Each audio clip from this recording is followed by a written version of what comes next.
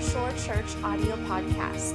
To find out more information about North Shore Church, please visit us at mynsag.com. We hope you enjoy today's message.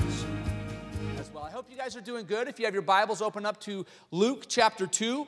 Luke chapter 2. Last week we started a sermon series that we're calling No Vacancy. And what we're doing is we're looking at the night that Jesus was born.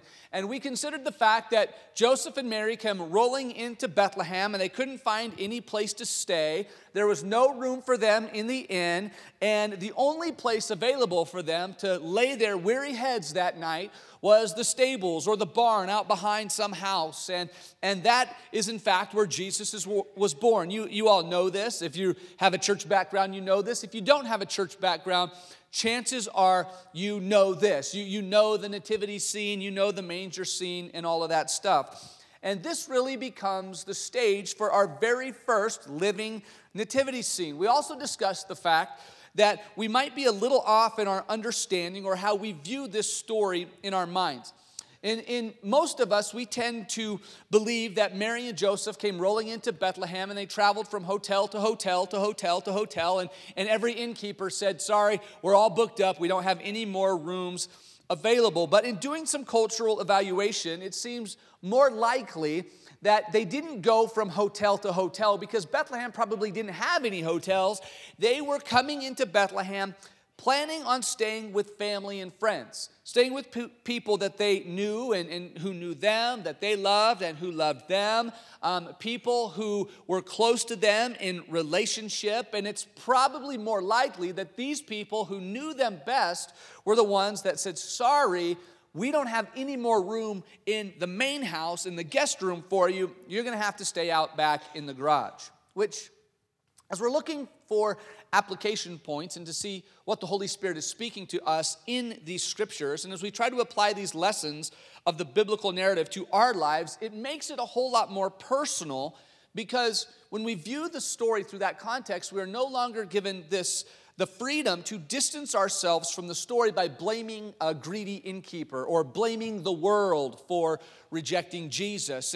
And we look at this and we realize that sometimes we as believers, and I know that not everybody in here is a believer today. Some of you are kind of just checking Jesus out and trying to figure out what he is or what he is to you or who he is to you and kind of if you're buying this whole thing. But I would tell you that Jesus is pursuing you, and the reason why you are here today, even with questions, is because he is pursuing you, that there is no shadow he won't light up. Amen? Come on, now listen, there's some of you who have been pursued by Jesus and you've been fully embraced by Jesus and he overwhelmed you with his love and his grace and his mercies and affections, and you've seen the goodness of serving Jesus in your life every single day. And when I say something like that, like there's no shadow he won't light up, you're like, yeah, right, amen. Merry Christmas sort of thing. I mean, sometimes we have to tell our face and our emotions that we have been radically saved. And so there are some of you here today that are being pursued by Jesus, and I want you to know, like, you are not here on accident. He is pursuing you. He is knocking down walls. He is overthrowing lies so that you could have relationship with him. And he is aggressively pursuing you. But we looked last week about this fact that sometimes we as believers, we get so comfortable and so just familiar with everything with God and Jesus, and we get so busy with everything else that sometimes even we as believers, we tell Jesus, you know what, I got no more room for you. I'm doing a lot of good things, but there's not really any room for you. And we sometimes say, when it inconveniences me, there's no room for Jesus. When he requires me to sacrifice, there's really no room for Jesus. When he pushes me past my comfort zone, there's really no room for Jesus. And so if you missed last week, then now you're all caught up. Good, you got the Reader's Digest version, and now we're good to go. That's what we talked about last week, is making room for Jesus in our lives. And so what I want to do this morning is I want to preach a message that I'm calling Scooch Over. Scooch Over. We could also call it Plenty of Room, but the title is going to be Scooch Over. I saw a video the other day of what the rush hour subway commute looks like in Tokyo. Has anybody ever seen this before? It's insane. It looks like an absolute nightmare, but there are so many people using the subway systems in rush hour Tokyo that their system, they employ workers to physically shove people into the subway cars. They're coming over as the doors are closing. These people are shoving like body parts and arms and faces into the subway system so that they can close, so that they can get to work. I mean, it's that full. It's that crammed. I actually have a video here. If you haven't seen this, go ahead and watch this.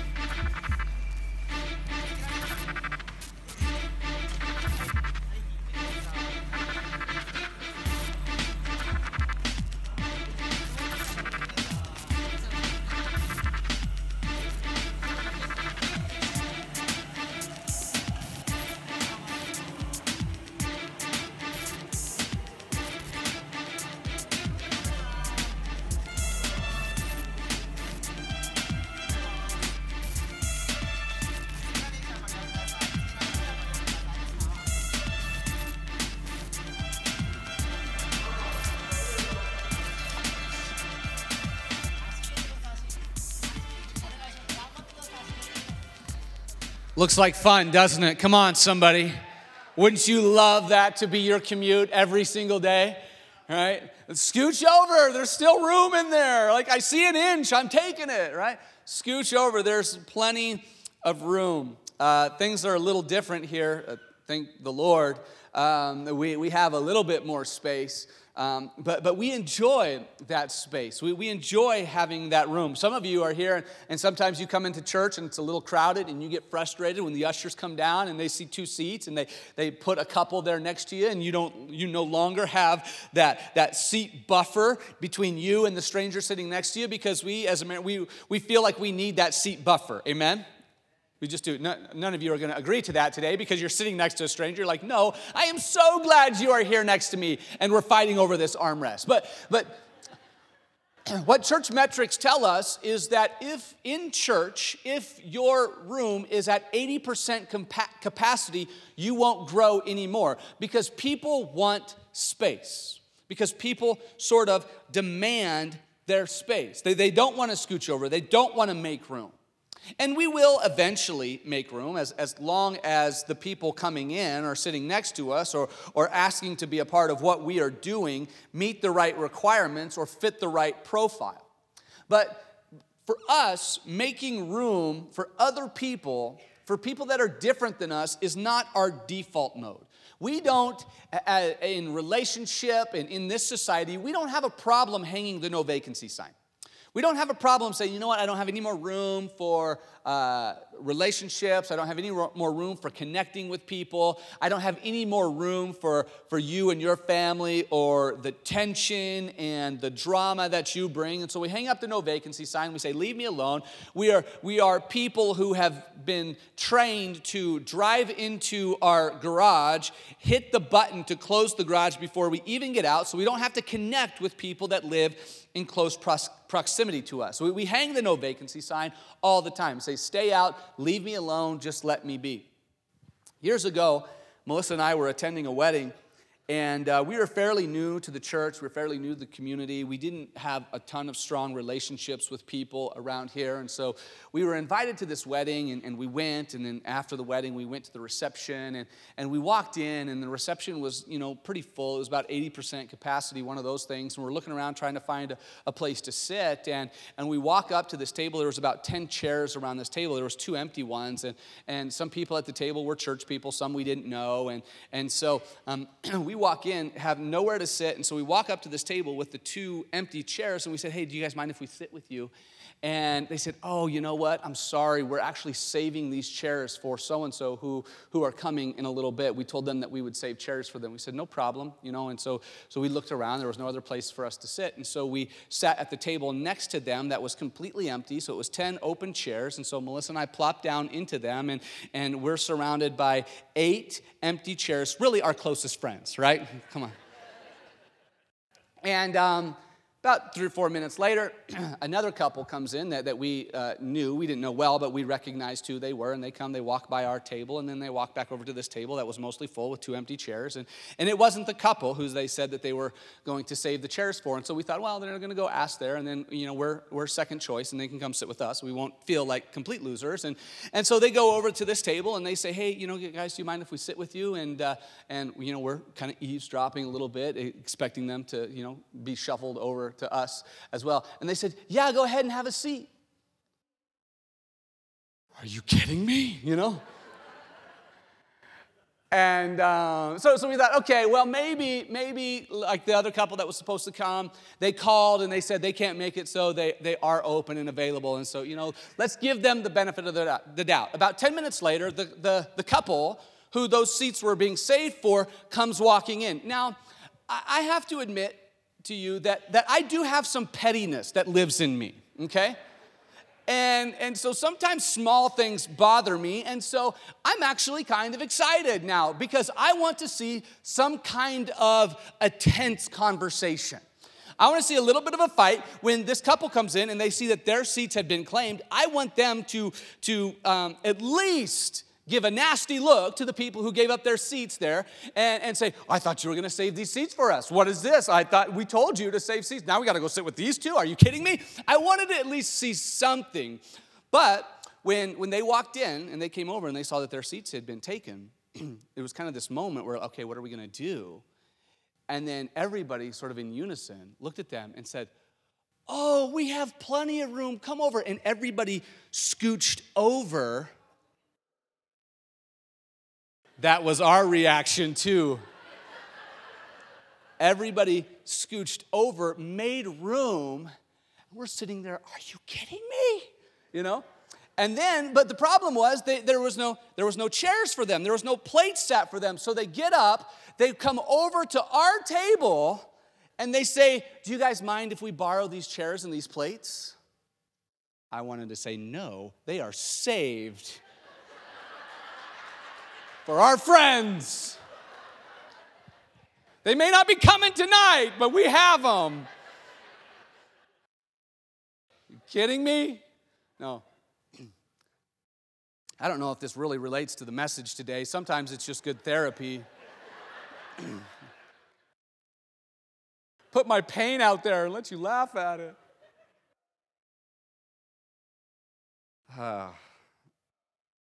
We don't have a problem making room, but we aren't going to make room for just anyone.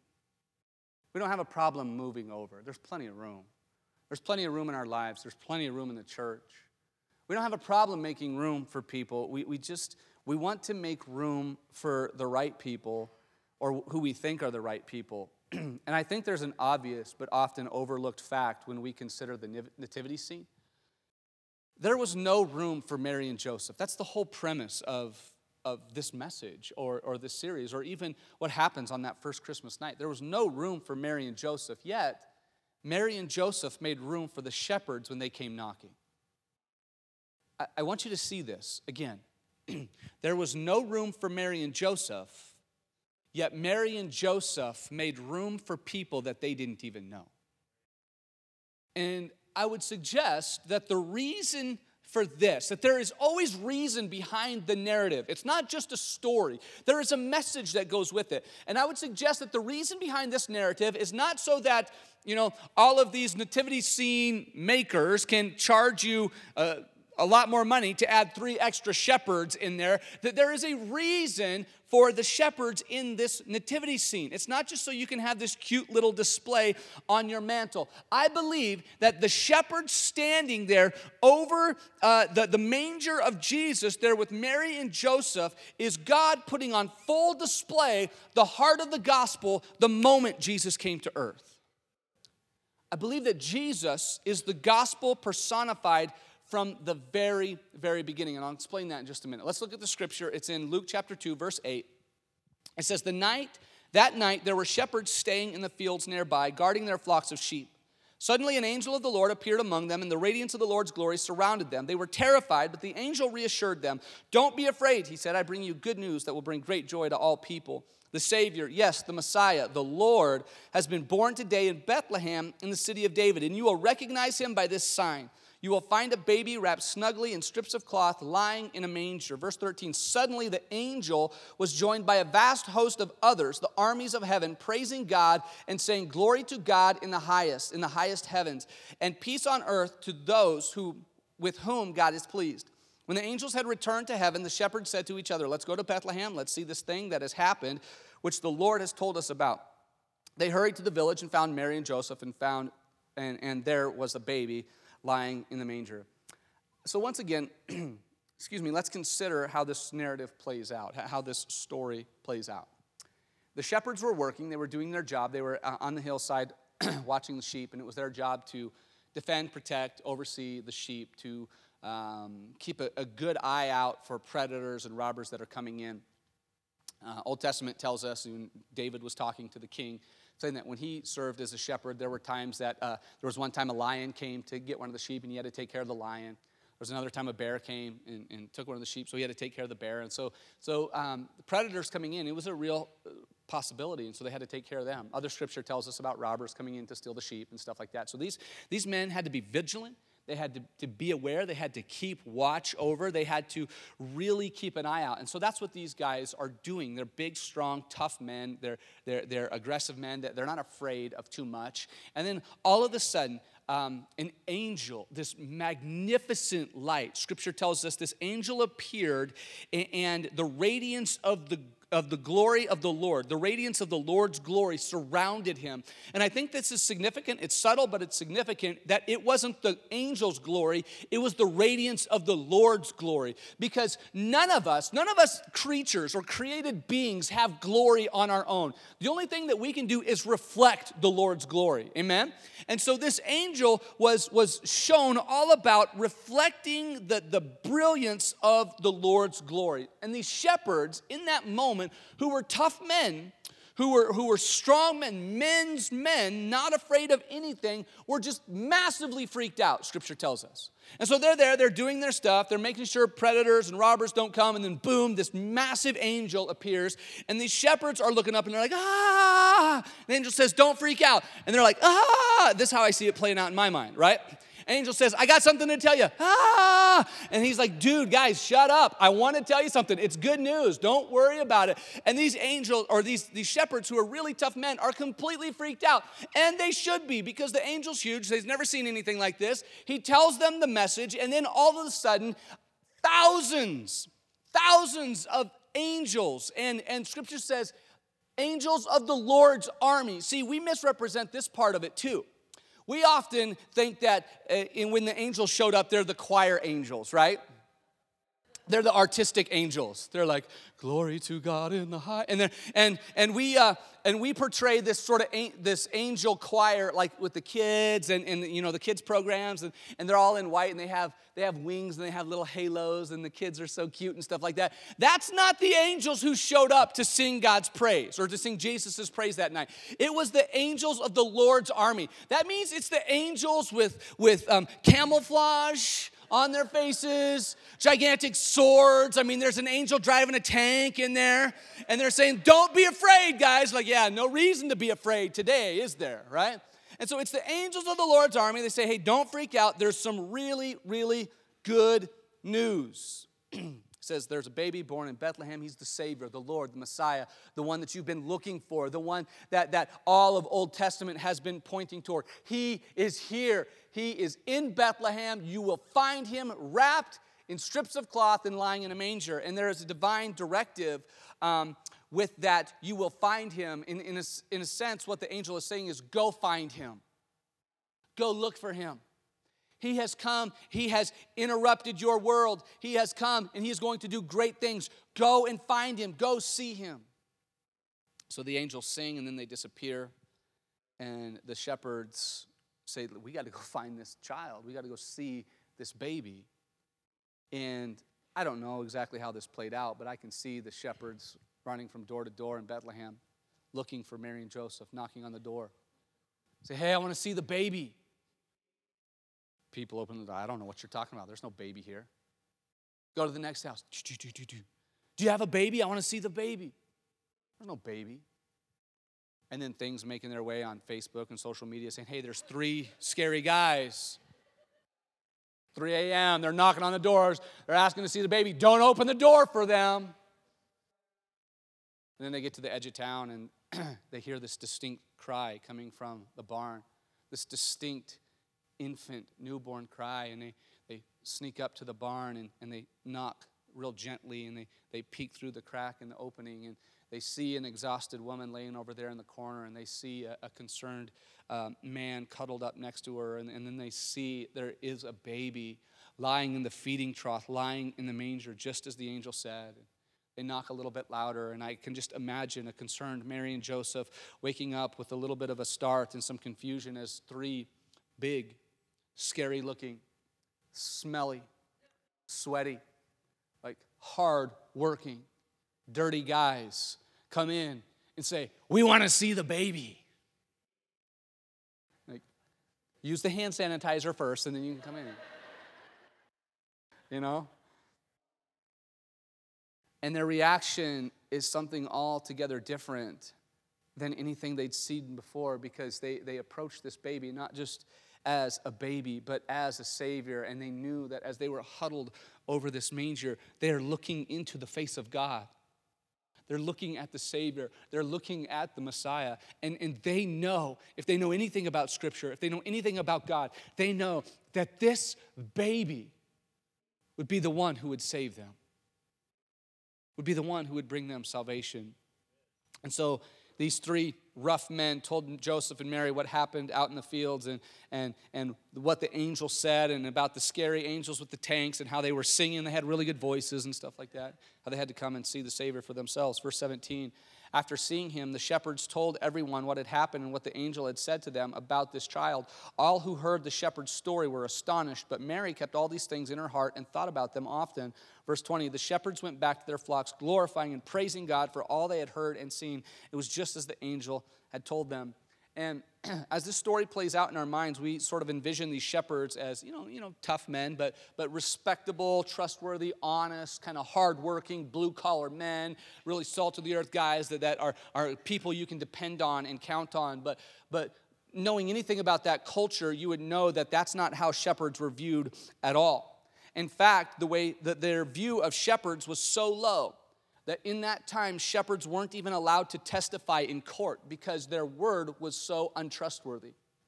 And so their testimony couldn't even be submitted in court, because as a group, they were too bad. They were too rotten. They were too untrustworthy. They were fringe people. They were outsiders. They were not connected very well into the culture. These weren't people that you make room for. These are not people that you open your door for at night when you have a newborn baby. These aren't people that you scooch over for. These are people that you close the circle when they come around and hope that they don't come and make eye contact with you and ask you for anything. These are those kind of people. And if God is so, man, I know sometimes we read Scripture and we think that we know what's happening because we've heard all those stories before. But, man, God is so weird sometimes. Because if God had asked anybody, any of us, for advice on how this plays out, if God was sitting down in the conference room and he's saying, okay, guys, come here, Jesus is coming, we need to put the word out, we need to advertise this, we need to get some billboards up and let people know about, Jesus, and so we need to figure out where we're going to advertise. Who do we tell? How do we play this out? Who do we let know that Jesus is coming, and that sort of thing? And what we would decide, what we would tell God is, well, what we need to do is we need to send the angels to the Pharisees, the religious elites, those people who spend all of their time in the temple, they spend all of their time studying, they spend all of their time really connecting with the things of God, these people who are highly connected and held in high esteem in society, these people who spend all of their time praying and sacrificing. We need to tell these people about Jesus. And it's so strange to me that God would choose the shepherds as the first ones to invite to visit Jesus in this holy nursery. It was strange that God was scooching over, that God was making room for the shepherds. But when something strange happens in Scripture, it often happens for a reason, and we need to take the time to discover what that was. Also, it seems it would be more fitting if Jesus was born in a palace. Yes? Don't you think that? The Son of God, seems more fitting that he would be born in a palace. It seems more fitting that instead of being wrapped in strips of cloth, he ought to be wrapped in strips of fine, smooth silk and laid on the softest pillow and surrounded by dignitaries and honored guests and laying in a crib that's adorned with gold and jewels. But again, that even speaks to our incredible arrogance in suggesting that the finest things that we have to offer on this earth could even remotely compare to what God has in heaven. And it speaks to the fact that even when we bring our best attempts at righteousness, it doesn't even come close to compare to what God's standards are. And really the difference between being born in a barn and being born in a palace is very minimal compared to Jesus setting aside his glory to come down on earth. He didn't sacrifice more being born in a barn than being born in a palace. He sacrificed it all when he left heaven to come and interrupt our world. But to us, we can't get our mind wrapped around that. It would make more sense to us that the nursery would be surrounded by royal guards. Mary would have access to the best doctors money could buy. After all, this was God. This was the King of Kings coming to earth as a man. It would make sense to us that dignitaries and royals would be the first to see baby Jesus. So why would God call the shepherds who, according to their culture, can't even be trusted? And I read this just the other day, and I want you to think a moment about the glory of God. I came across this. I want to share this. It says the whole purpose of the plan of salvation is glory to God. The whole purpose of the plan of salvation is glory to God. Ephesians chapter 1, verse 6 says, "So we praise God for the glorious grace he has poured out on us who belong to his dear Son." God's glory had previously dwelt in the tabernacle and in the temple, but the glory had departed because of the nation's sins. And as we read the Old Testament, we read of the tabernacle and the glory of the Lord resting on the tabernacle. And anytime the presence of God would get up and move, that they would follow him. And when the glory of God would stop, they would build the tabernacle again or erect the tabernacle, and the glory would come back down. And then we read in the Old Testament when Solomon built his temple, that as he prayed this prayer of dedication over the temple, the glory of the Lord filled the temple in this miraculous, awesome display of God's presence. But then we also read in Ezekiel chapter 11, there's this revelation that the glory of God had been removed from the temple, had been removed from Jerusalem, and had left the people. Now, on this first Christmas night, God's glory was returning to earth in the person of his Son, Jesus. John chapter 1, verse 14 says, "So the Word became human and made his home among us. He was full of unfailing love and faithfulness, and we have seen his glory and the glory of the Father's one and only Son." And so, in a sense, there is this feeling that this small stable and this barn, this lowly manger, actually becomes the Holy of Holies because Jesus was there. The glory of the Lord dwelled there. The difference between the Holy of Holies that existed in the tabernacle and the Holy of Holies that existed in the temple is that this Holy of Holies, where Jesus dwelt, we have access to him. We get to see Jesus. We get to touch the glory of God. We get to embrace the glory of God. We get to be in the presence of the glory of God. There is no longer any separation. That was a great spot to say amen. You missed it, but that's okay. And what Jesus started in his birth, giving all men access to the Holy of Holies, he completed in his death when Scripture tells us that after he died, the veil, the curtain that separated the Holy of Holies from the rest of the temple was ripped in half, symbolically letting mankind know that we all have access to the Holy of Holies. We all have access to the presence of God. It doesn't matter what your status, what your position, or what your background, we all have access to Jesus. And God is revealing the heart of his redemption plan to mankind by being very intentional who he makes this announcement to and who he extends the first invitation to. If Jesus had been born in a palace, think about this. If Jesus had been born in a palace, only the religious elites, only the political dignitaries would have had access to him. What that would have suggested, that would have sent the message that you have to be somebody in order to approach Jesus. But because he was born in a barn, and because he invited the shepherds, God was declaring to the world that every man, every woman, every boy, and every girl has access to the eternal Savior. So God is inviting a group of guys who have been on the outside looking in their entire lives. These people who were fringe people, disconnected from the rest of the world. Outsiders, not lovable people, not good people according to the culture. He invites these kind of people and gives them VIP access to the most important event in human history. And this strategy will continue all through Jesus' life. It will. It'll just continue all through Jesus' life. The worship team is coming in just a minute. They're back there getting ready. They're going to come out here. I want you guys to come on out. Because we're closing, I'm thinking about this song. There's no shadow you won't light up. No mountain you won't climb up in coming after me. There's no wall you won't kick down. There's no lie you won't tear down coming after me. And I don't think we understand the significance of this. And I think there's a lot of us in here that say, well, that may apply to me because I'm kind of a good person.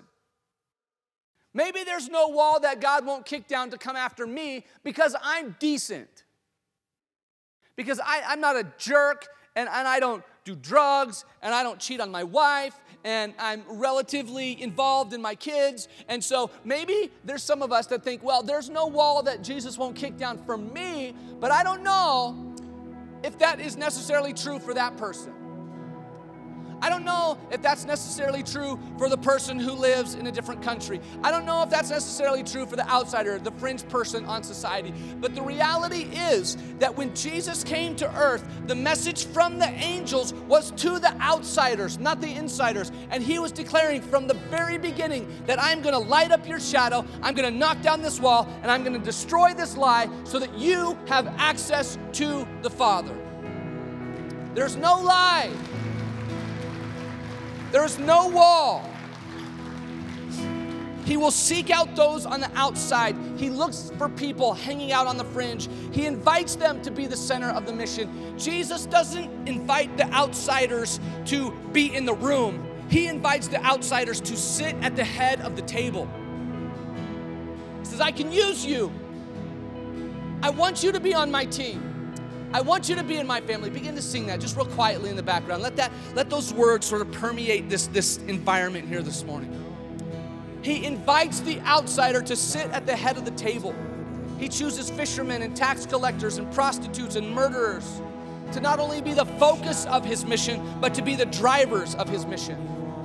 Shepherds were invited, lepers were touched, children were welcomed, women were valued, prostitutes were embraced, the poor were honored, criminals were forgiven, tax collectors were called, and the hungry were fed. From the very beginning that Jesus came into this earth, he says, if you're on the outside, then I got good news for you.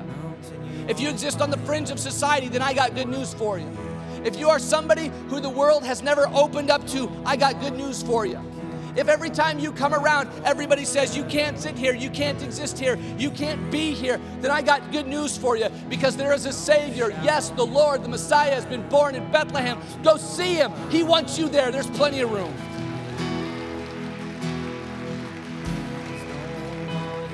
You don't need a special pass to see the Savior. You don't need the right credentials. You don't need the right name, the right job, the right look, the right connections, the right anything. You just need to simply come.